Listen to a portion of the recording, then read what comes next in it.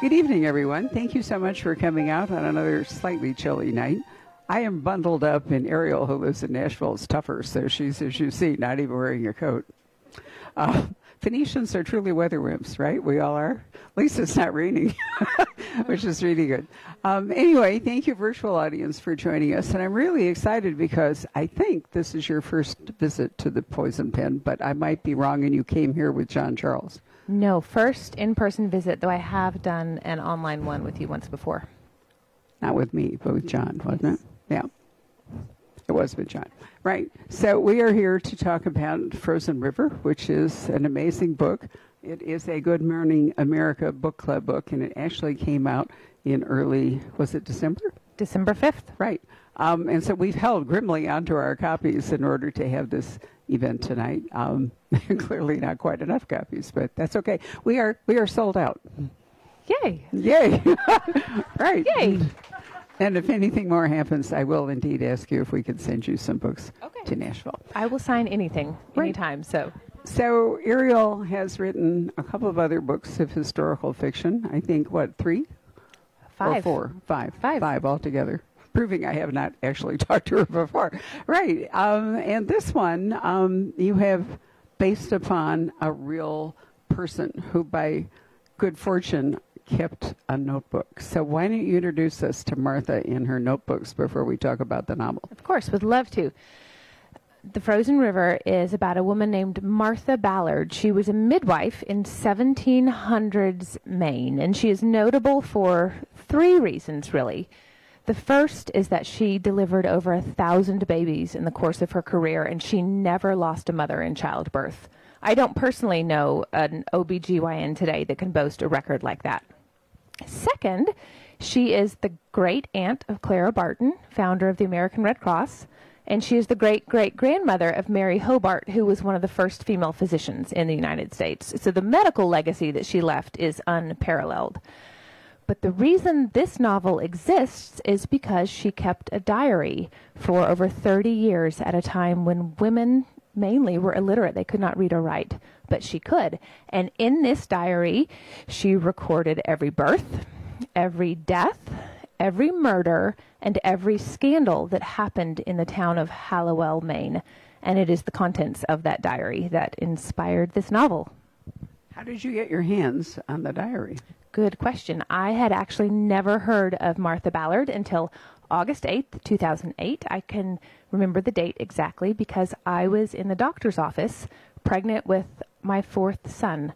My husband and I had 4 boys in 5 years. It was a lot. We still could really have used Martha, right? We still have not recovered. But I was in the doctor's office that day, and my doctor was late. And had he been on time, this book would not exist in the world. But he'd gotten stuck at the hospital with a tricky delivery, so I got stranded in his waiting room. And I had 2 choices. I could reschedule and go home, but there were children there, and I didn't currently miss them. And I had a babysitter, so nobody was going to die. Or I could stick it out and wait, and that's what I chose to do. And it was hours in that waiting room, and I read the novel that I brought with me, which was Stardust by Neil Gaiman, which is a wonderful novel. And then I read every single magazine in the waiting room, and there was nothing left but a pile of really scary pamphlets in the corner. So I was digging through the pile, and underneath there was a small devotional, really common in Texas at the time. So I opened it to that day, August 8th, and I read about a woman named Martha Ballard, who was a midwife. And I remember thinking, that would make a great novel. So I ripped the page out, I stole it, and I put it in my purse. And I kid you not, my doctor walked in 2 minutes later. And I held on to that page for 13 years. It was not, even though I found the idea first, it was not the first novel that I wrote. I kept coming back to it over the years. But after I got home that day, I found out that Martha Ballard had written a diary. She'd kept a diary for all those years. And I did a little bit of research and found a copy at an out-of-print bookshop in Maine that I ordered and kept and just held on to for all those years. So do you feel like you're writing in Martha's voice to a great degree? How much did her entries in the diary influence the voice that you chose to narrate this book? So very good question. If you read her diary, which you won't, it is 900 pages and actually very dry. She does little to no editorializing in this diary. It's not a diary that we think of where people spill their secrets. It's more of a day book. My grandmother kept one. So it's the date, it's the weather, what she did, if she delivered a baby, what she made for dinner, that type of thing. And so each entry is maybe 8-10 lines, and there's not a lot of emotion there, which was actually a challenge for me because in recreating a historical figure, it helps if I can find their voice. So in this case, I had to create that out of whole cloth. And in fact, you do narrate this novel in Martha's voice. Yes, I do. It's first person present tense. So we begin with her up close and personal, and we do not leave her until the very end. You are with her all the way.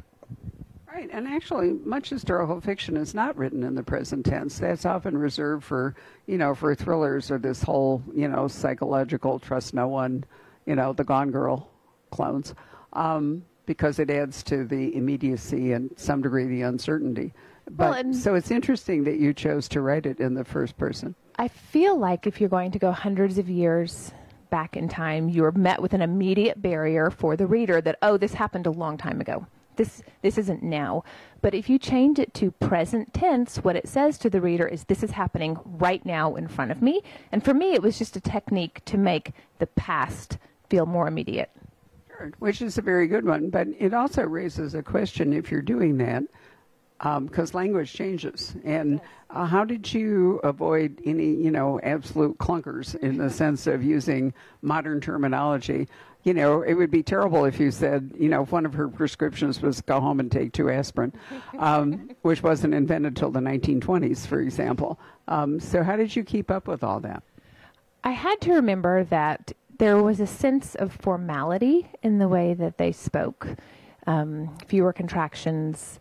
And originally, the first draft is you get the story done. I'm only focused on the story, the events, making sure everything flows. And every event after, or every draft after that, I come back and I look at the language, or I look at the dialogue, I look at the description. And so, I don't know, second or third draft probably, I was really careful to look at the language, make sure that it felt more formal, but also not so formal that it pulled you out of the storytelling. I wanted to find that balance, that it was accessible, but you were still aware of reading something that took place 200 years ago.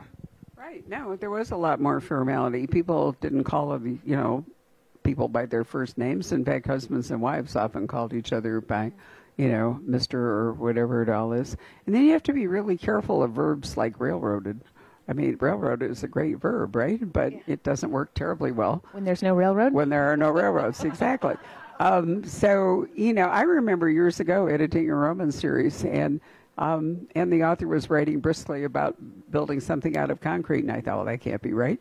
And so I looked it up, and actually it was right. Roman concrete is, in fact, a Roman invention, but, it sounded too modern, and so I felt like I had to check it. So did you run into any situations like that?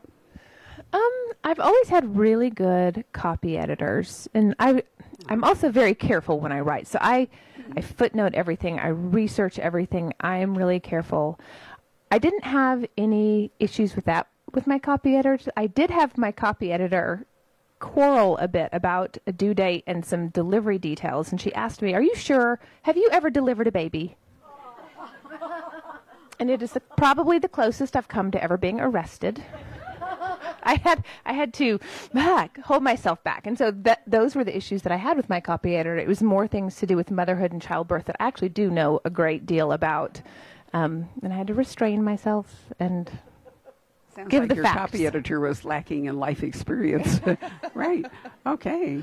So one of the things that I really loved about the book is that Martha clearly has a very long and very happy marriage. She had... how many children? 9. And she lost 3. But she lost 3. There are only 6 living when the story opens. That's not a spoiler. But they didn't die in childbirth. They died, what, from diphtheria? Yes, later. Yes, later. Right. So they were kind of halfway through her parenting experience. So one of the real charms of the book, for those of you who've read it, is Martha talking about her husband. Martha's, they really had a very supportive marriage They had great sex.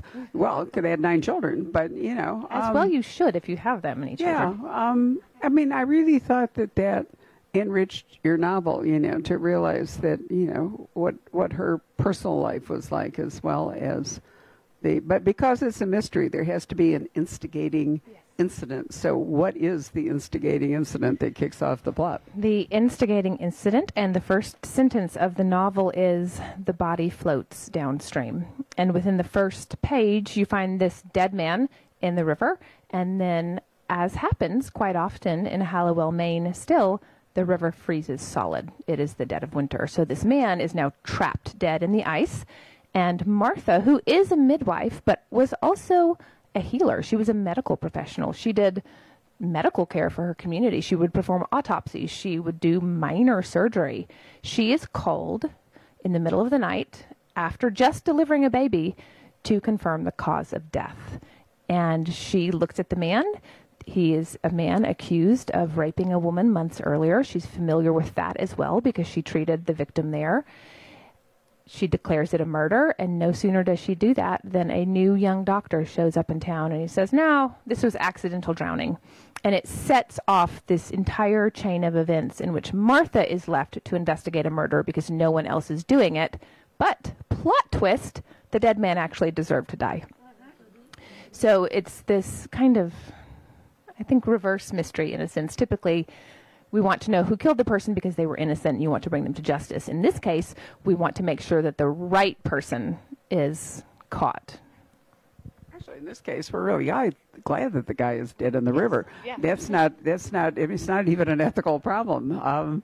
And Martha, in fact, has to make some interesting choices, you know, about that. How is justice achieved?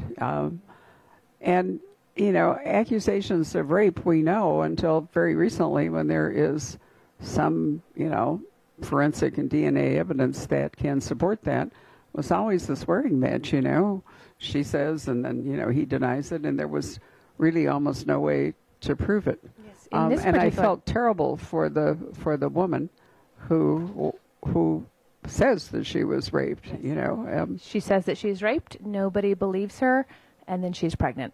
And so not only does Martha have to investigate this murder, she's left to tend with the very real results of that assault. And it, again, spirals off in many directions. And to make matters worse, her own family is implicated. So she's defending her family. She's trying to find the truth. She's trying to seek justice for this woman in her community.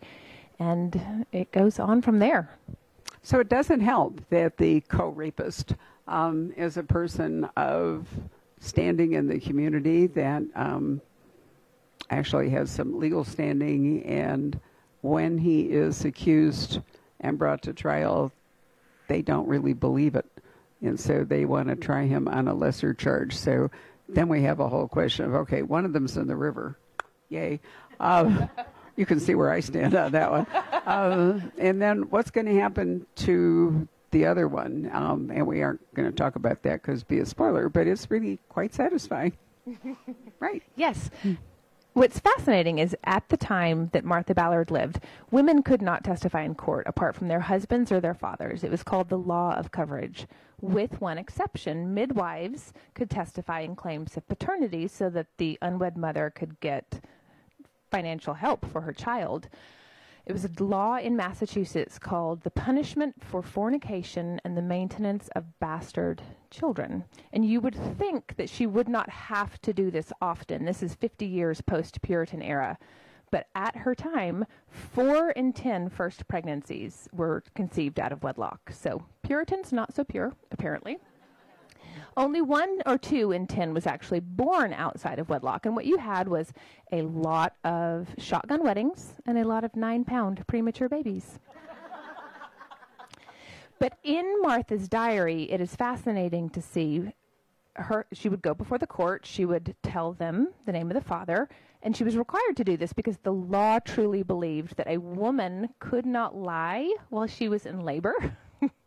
Which proves that they knew nothing about labor and less about women. I think she would lie to you just because you're talking to her. But Martha she'd ask the name of the father, and sometimes the woman would tell, sometimes she would not. But if Martha knew the name, she would give that name to the judge. and then the mother would be fined and possibly spend a night or two in jail. In theory, the law existed to help women, protect them, make sure that they had a means of support for their children. In reality, it was an exercise in public shaming, because the men, there was no fine, there was no jail time. They could go to the judge, quietly confess their role, and go about their lives. And so this left Martha in a position where she had to defend these women in court. She had to advocate for them. And when you read her diary, you see that many times she paid that fine for them if they were unable to. And it set her in a position where she really had a mothering role in her community, particularly for young women who had nobody else looking out for them. How big at this time was Hallowell? That is a great question. I have to flip back in the file folder in my brain. I want to say there were about 280 families. Families. So they would count it by families, not by people. Okay. At the time this book is written, there were about 280 families, and that grew, of course, over time, and Hallowell became what is present-day Augusta, so clearly grew. Right. So families could range anywhere from 2 people to 20. Yeah, right. So probably somewhere between 1,000 and 2,000 people. I would guess, 1,500, 2,000 people. Right, which is a fair amount if you're the only, kind of medical person at the time. I'm trying to remember wasn't her name Blackwell? Wasn't she the first actual female? Elizabeth Blackwell Elizabeth, was the right? first, and yes. She was Victorian, wasn't she? So, back in 1789, 90, when you're writing, there really weren't any female doctors. Yes. And men, there wasn't really medical schools, and, men, I'm trying to remember, but, surgeons were not actually doctors. If you read Regency fiction at all, you will probably know more about this. But, they would put out, I think it was a barber pole that indicated that, that a surgeon could, just randomly saw things off. And if any of you watched the really good PBS program, I think it was PBS, about John Adams and his wife, the Adams family, do you remember when their daughter developed breast cancer and how horrendous the breast cancer?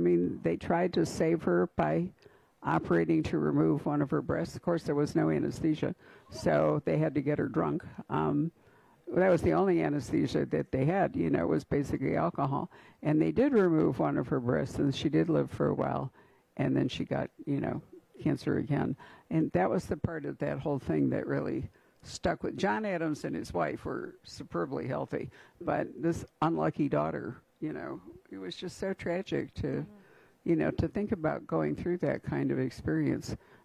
So she elected to just die from it the second time rather than have a second surgery, which probably would have been pointless anyway. But, medicine was really extremely crude back then. So Martha, in lots of ways, was amazing, She was remarkable. In the book, there is a young doctor that is in town, and he is a graduate of Harvard Medical School. And he shows up, and he is 24 years old, and he has just graduated and believes that he knows everything there is to know about labor and delivery. And so he and Martha actually go head-to-head quite a bit in this book, and all of that is real. Every bit of that is real. Every diary entry, their confrontation with each other.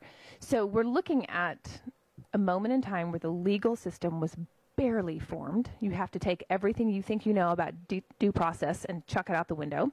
And you have to take so much of what we take for granted as medical care and throw it out the window. And in Martha's case, the care of women having babies was the most primal need.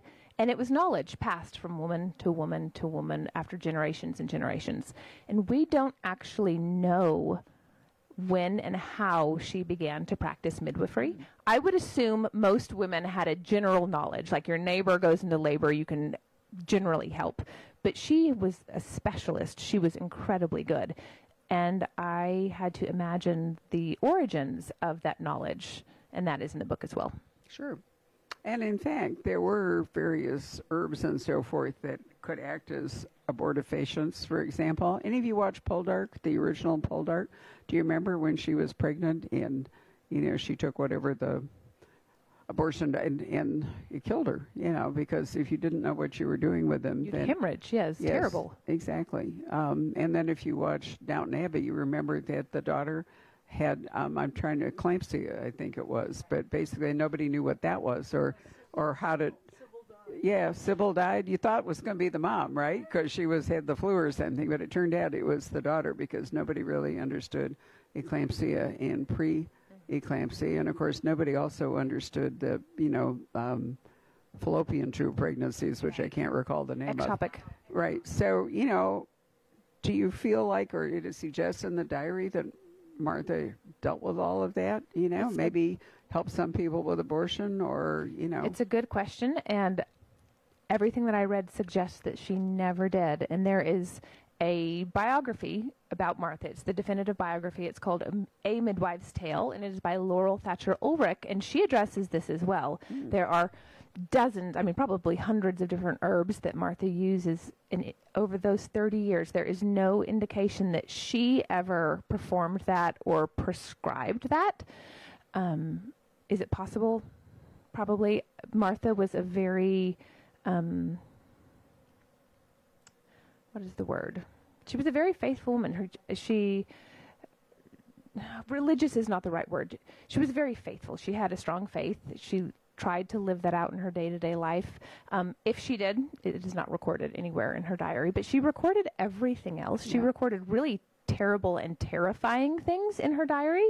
So I would imagine had she participated, she would have written that down. One of the things that used to kill women in childbirth was something called puerperal fever.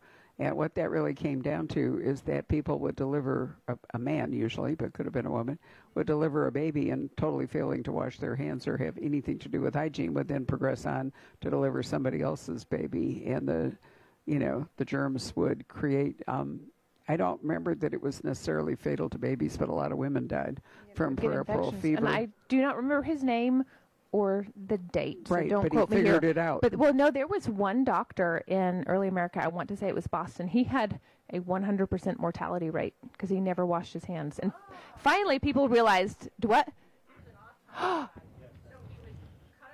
Yes. Is that it? Babies carrying the infection with him. Did anybody ever figure out bad idea? Oh, yes.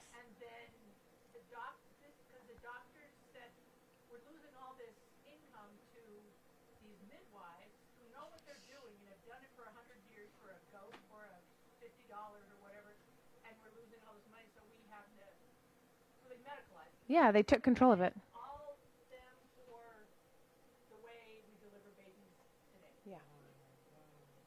Yeah. Wow.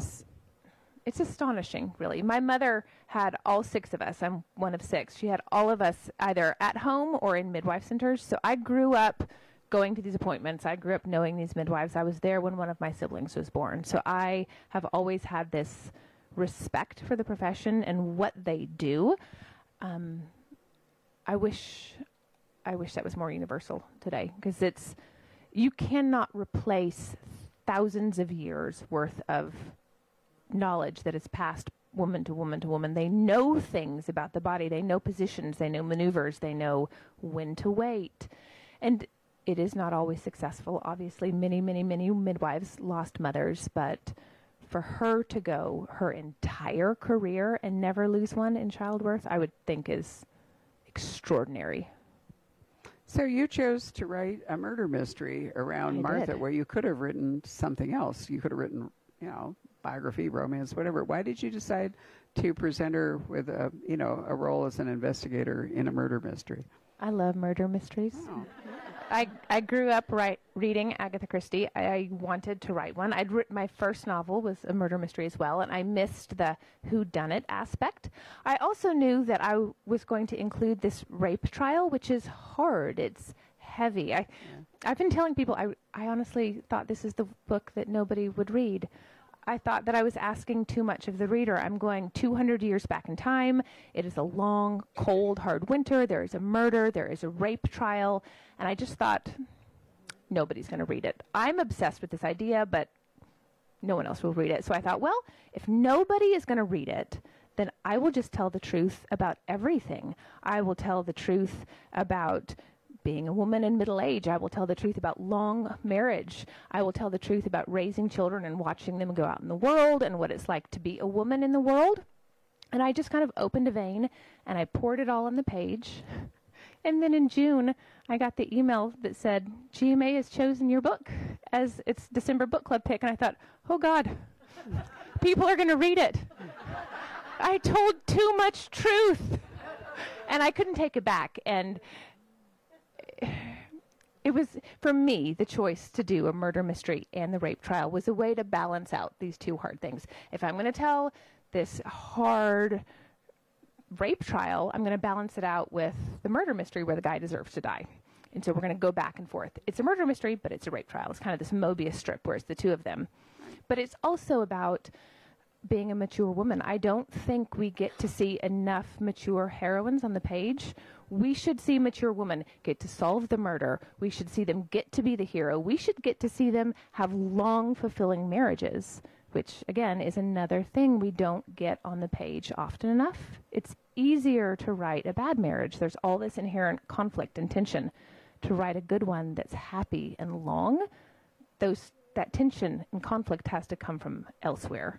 But I wanted to look at what it can look like 35 years after you make the right decision, after you have decades of marriage and parenting and life and joy and grief. Who you are then makes you really interesting. And to me, that's what Martha was. She was a woman that had a lot of life under her belt, and that made her interesting to me. It's the opposite of trust no one. And, you know, one of the flaws I find in all of the books since Gone Girl with those casts is that there's hardly anyone to like in any of the books. And I don't like to feel that everyone around me is, you know, going to betray me, or you can't trust anyone, or people who are supposed to love each other are actually trying to do each other in. I think a steady diet of that can really alter your worldview. And so make you jaded. It can. And you know, although we're calling this a murder mystery, in point of fact, it's not really a murder, it's an execution. And the only reason that it's a murder is that it wasn't an execution by the judiciary. It was a private execution. So, but the crime that the man committed was real, even if people didn't want to believe it. At the time this story takes place, rape was a capital crime. So if you were found guilty of rape, they hanged you. But the problem is, for whatever reason, I will never understand, men seem to not want to hang other men. So the last public hanging for rape in Massachusetts happened about 8 or 9 years before this story takes place. So they found ways to lessen the charges. They found ways to kind of skirt around the issue. But I am convinced in those cases, in real life, you would have, this is just an example, I'm not tipping you off to anything, you would have an angry father, you'd have an angry brother, you would have somebody in the community that just decided, absolutely not, we're going to take care of it ourselves.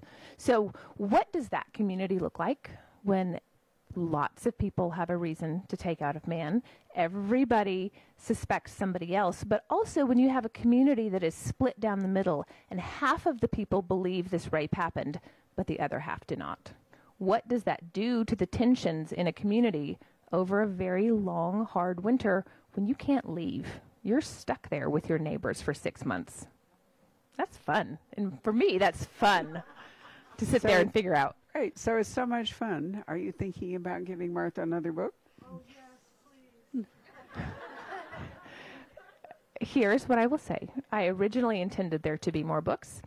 My publisher is on the fence, but I will say this. I can tell you nothing other than every single thread in that book I left specifically so that it can be expanded, and I do have another one entirely plotted out, ready to go should I decide to do so.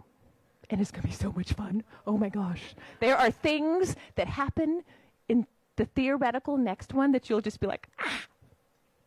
Maybe. Being basically subversive, I'm going to take on her publisher, and Please.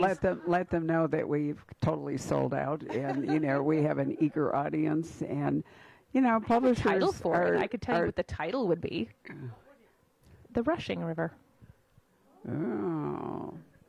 So it's spring. It's spring. It's an spring. exact Oh, it was going to inverse. be 4 seasons, wasn't it? So, yes. God, it's Vivaldi in print.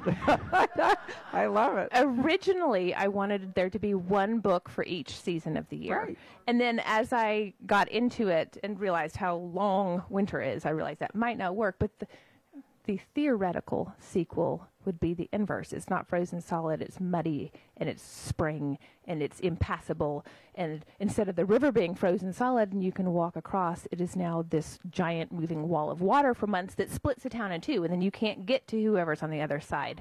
So the tension that comes through the setting is completely flipped on its head. You're not cold, you're sweltering hot during a miserable summer. So I really like this plan. Right. hey, I'll put you in charge of getting me permission. Fear not. I will do that. I have weapons at my disposal that hardly anyone knows, right? So, right. Yeah. So anyway, that's about all we can really say about the book. So I'm sure some of you have questions that you would like to ask Ariel. So have at it. Yes. So Martha is a badass. Yes, she is. Oh, that is a good question. So, thank you. That is a compliment. I hope I'm a badass. I'm in all of them, right? So, what I will say, every bit about Martha's relationship with her husband was inspired by mine. I've been married for 23 years next week. I was so proud of that, and my mentor was like, you can do anything for 20 years. Talk to me when you've been married 50. So now I say I've only been married 23 years, but I have enjoyed every single one of them. So any swoony thing that he says to her is inspired by my husband. Maybe not exact words, but things he would say or do. And every drop about what she says about motherhood, parenting, raising children in general, or that season where your primary work is winding down. That is me. I just opened a vein and I spilled it on the page and I just assumed no one would ever read it. Ha, shocking. There's some of my personality that, like, don't cross me is definitely me. But, and this is really important, her demeanor, her personality is like this perfect blend between my and my sister. They are the kind of women, like I'm just, I will be everybody's friend. We will go have drinks, like come over to my house. But with my mom and my sister, you have to earn it. If you want in their world, you have to earn it. And that is really what I drew on for Martha. If I didn't know how she would respond in a situation or what she would say, I would go, okay, what would mom do? Or even scarier, what would Abby say? And then I was like, oh, God, help anybody. Just God help anyone who comes across Martha as my mother or sister. And that was really fun because for the first time, I wrote a character that was not entirely me. Like my last novel, codename Helene. I always tell people, if you like Nancy Wake, you'd like me. Because I just dumped my sense of humor into her. But this time I was able to take a departure. And anybody that likes her, I think, would love my mother.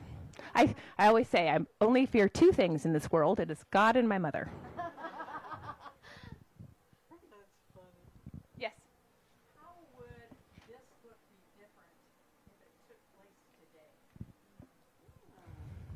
I think it would. Parts of it. It's all taking place today. Yes. Yes.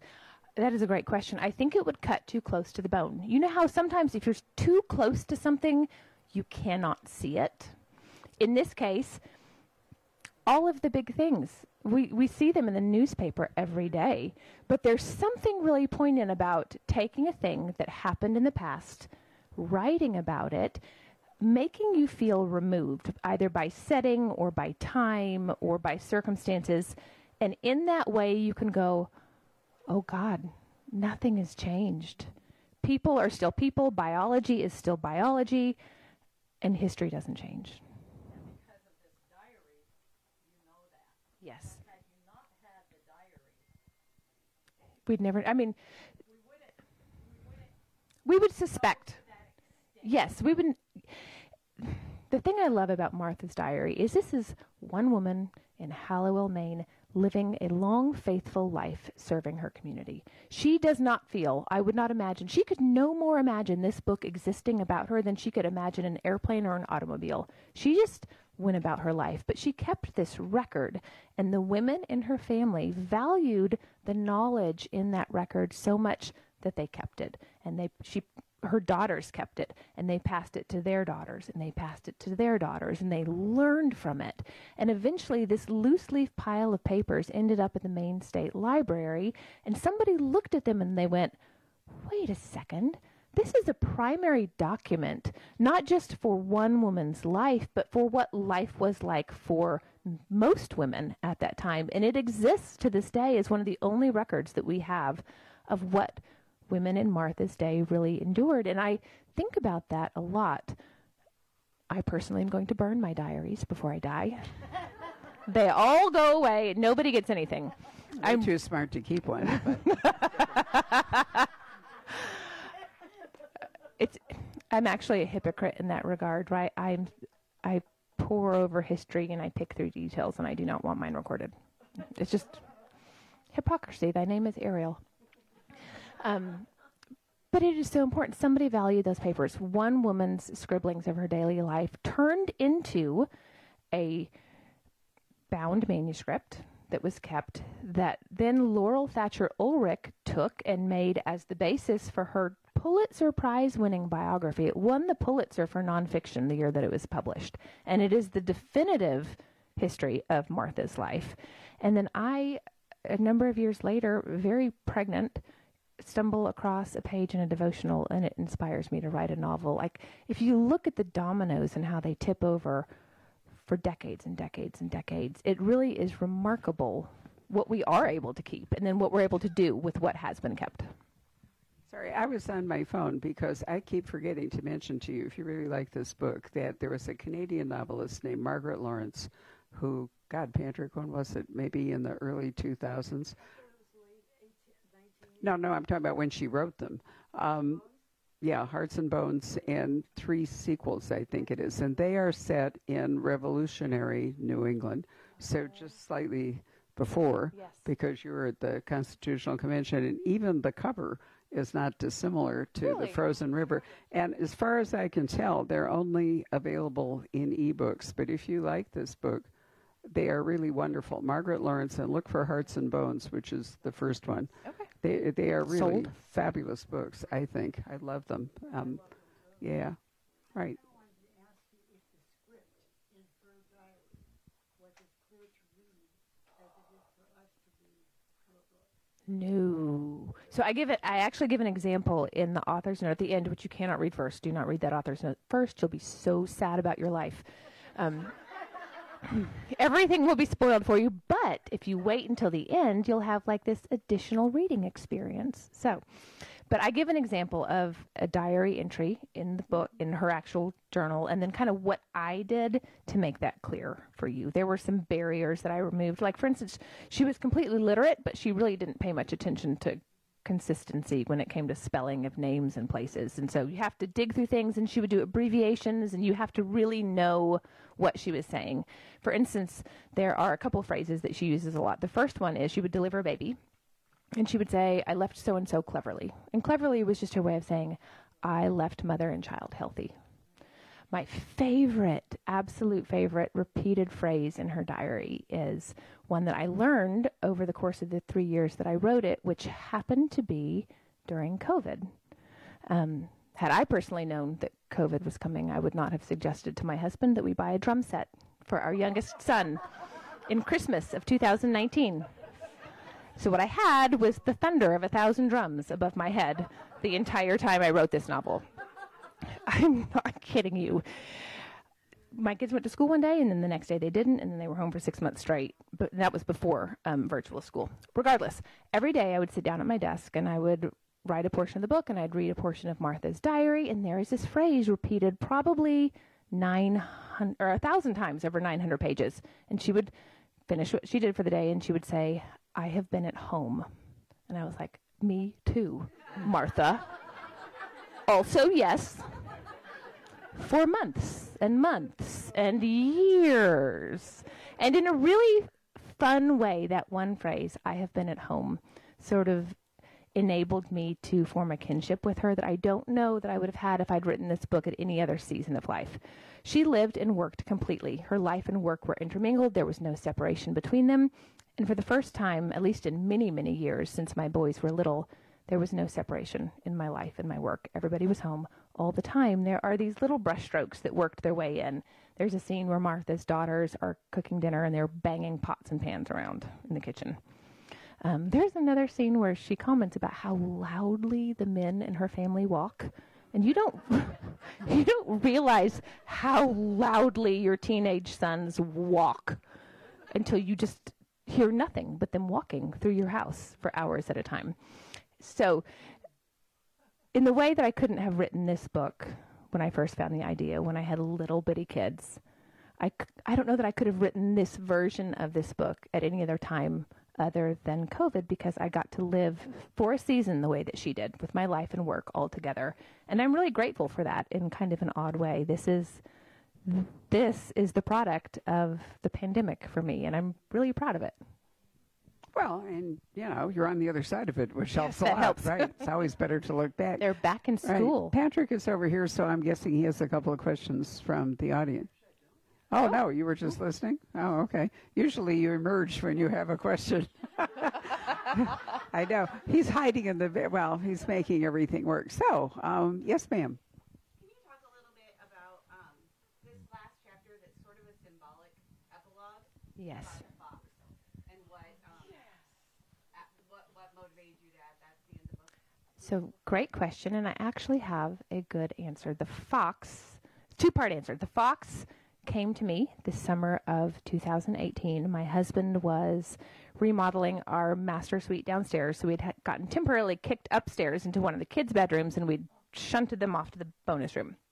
And about 3 o'clock one morning, it was June 19th. That date is specific and purposeful. Well, it means something to me now, but June 19th, 2018, we were woken up at about 3 o'clock in the morning by a sound that I can only describe as your most dearly beloved being slaughtered in their sleep.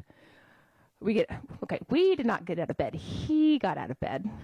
I stayed where I was while he went to make sure everybody was still alive. Everyone was fine. The kids were fine. Nobody had killed each other. But what we found was a fox on our back deck that was barking. And if you have never heard a fox bark, go to YouTube, look it up. It will make your butt pucker. It is the scariest sound in the world. It is not okay. It's terrifying.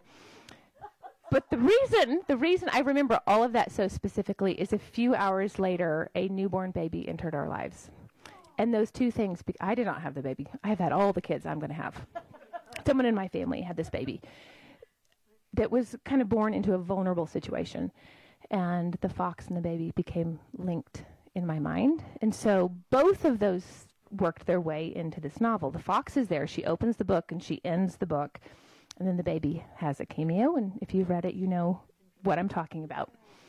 But originally, the very first version of this novel, every single animal, there is a coyote, there's a horse, there's a falcon, there's a bull, and there was a rabbit.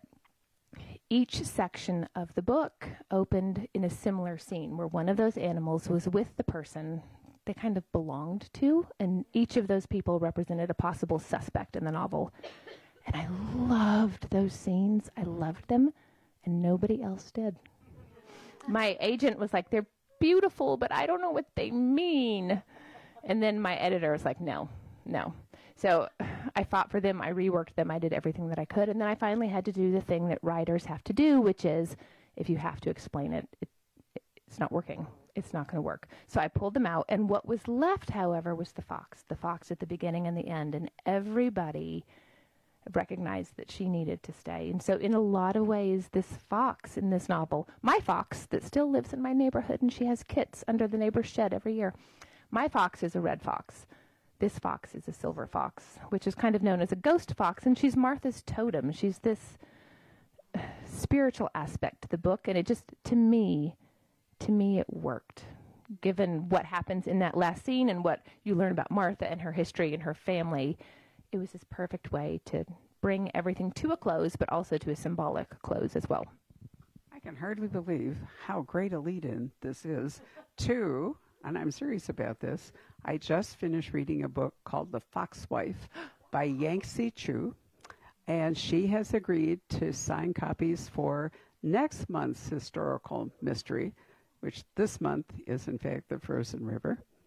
And I liked it so much that I sent it to Lisa C., and so she's going to co-host it with me because The Fox Wife is a Chinese Manchurian, and here's the thing, it's a silver fox. Thank you very much for that lead-in.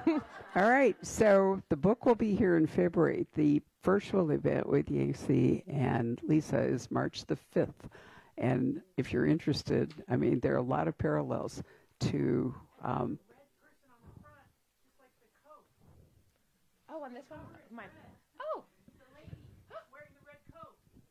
It's fate. Oh, you mean the fox wife? Yeah, well, the fox is able to take human form. And it also has a lot to say about the last years of the last dynasty in China, in the Qing dynasty and so forth. Did any of you read a brilliant book, which one of my totally favorite books last fall, called The House of Doors? We still have a few signed copies of it. It is so brilliant. And it takes place in Malaysia, and it briefly moves over to South Africa. But part of it is a British couple who have Somerset mom comes to visit them. So it's still under the British rule in Malaysia. And as a consequence of it, the British wife forms a friendship with Dr. Sun Yat-sen and has a lot to do with his efforts to mobilize people to overthrow the corrupt final Chinese dynasty. So there's material in The Fox Wife that relates to The House of Doors, which I truly thought was one of the best books that I read last year. It's absolutely brilliant. By Tong, I'm trying to remember her name, Tong something Eng, E-N-G, yeah. So we still have maybe 4 or 5 copies of it. I can't recommend it to you enough. But how great that you have a silver fox, and now we're going to have a silver fox all over again. It's a trend. Yeah. I like to be at the front of a trend and not the back of a trend. Still no question? You're just saying, Well, there was a question about, somebody made a comment with kids and husband. When do you write? What's your schedule like? Do you write every day? Good question, and it has changed through the years. My first novel was written entirely on Saturdays because I had a lot of children, and my husband was working this crazy job, and by the time Saturday rolled around, he missed the children, and I did not. So he would take them all day Saturday, and they would do dude stuff, and then I would go to a cafe and sit in a corner booth and write. And then as time went on, a couple of them were in school, which actually made it harder because I had some at home and some at school, and in that sense, the hours shrunk, and so I'd work during nap time or in the evenings. And then suddenly they all went to school, and there was this big magic yellow thing that came to the stop outside our house, and it would take them away, and then it would bring them back 7 hours later. So for years, I wrote bus to bus. And now 2 are in college and 2 are in high school, and I do what I want. But I will say it was really hard. It was really hard for a lot of years. I had to get up early. I had to stay up late. And I stayed home with those children because nobody in the world can afford 4 kids in daycare. And so it was just me. It was me and them. And I would have to decide every day, how badly do I want this? How strong is this dream? What am I willing to do for it? And I learned really early that you can get a lot done in 15 minutes. Like you can write 3 pages in 15 minutes if you really hustle. And it was also the thing that taught me how to plot my novels down to the page, because if I only had an hour to write today, I didn't want to lose any of those words, and I needed to know how it was related to what I wrote yesterday and how it would relate to what I was going to write tomorrow. And it taught me to be good with my time, and it taught me to research and plot in advance. And I still use all of those tools to this day. It's just now I have more time. But it turns out a quiet house is actually in some ways harder to write in than a busy house when you've spent 15 years writing in the midst of chaos. You have to adjust and learn. So There's an entertaining little thread on the comments about how people love your earrings. thank you. I love them so much, and they have a tendency to fall out, so I have little backers on them. I love them. They're like It's too bad. It's too bad because I have the best view of her watch, and her watch has magical qualities. Lots of flashing lights and other stuff. It's very cool. I know. I feel so boring sitting here, Lauren. I'm going to have to up my game, right? So, final question anybody has before we break to getting books signed? No, you're all. Ink and Alloy. I got them at Ink and Alloy. If you like the earrings, you can go to inkandalloy.com, and they are not too expensive, and they're not heavy either, so they don't hurt. Oh, thank you.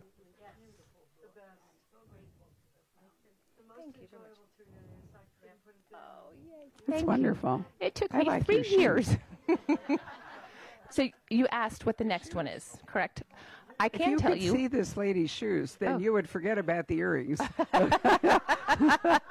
They are really fabulous. Wow. So he asked me what the next one is, and I can talk about that. There's Okay. there's the theoretical Martha number 2. I can definitely tell you that the next one that I will be working on is based on the life of a woman named Grace O'Malley. Have you heard of her? Oh, the pirate. I've been Yes. to visit. I've even been to her grave. I've been to I the church. I've was done the there whole in thing. September. Western Ireland. Yes, Westport, yeah, Ireland. That's right. And there are murals in the church, which Yes, I hope there you're are. going to incorporate into Yes. this book. Yes. Right. I'm going to do all of that. So Grace O'Malley was a female chieftain in Ireland in the 1500s. At this rate, I'll be in the Jurassic period if I keep going back. But in addition to being a female chieftain, she was also a pirate. Pirate queen. Yes, a glorious the pirate queen. Yes, the pirate queen of Ireland. And she was so good at what she did that she became this thorn in the side of the British, to the point where she had to go meet with Queen Elizabeth I, and they kind of went head to head to resolve some of this conflict. What's fascinating about her is the monks who wrote the Irish history refused to include her. They were appalled at the idea of a female chieftain, so they just didn't include her. But we are lucky enough that she irritated the British so badly that her entire life story is written in, or much of her life story is written in the English state papers. So her story was written by her enemies. And that will be the next one that I take on. Oh, you're right. You are going backwards, but still, how great. Sorry.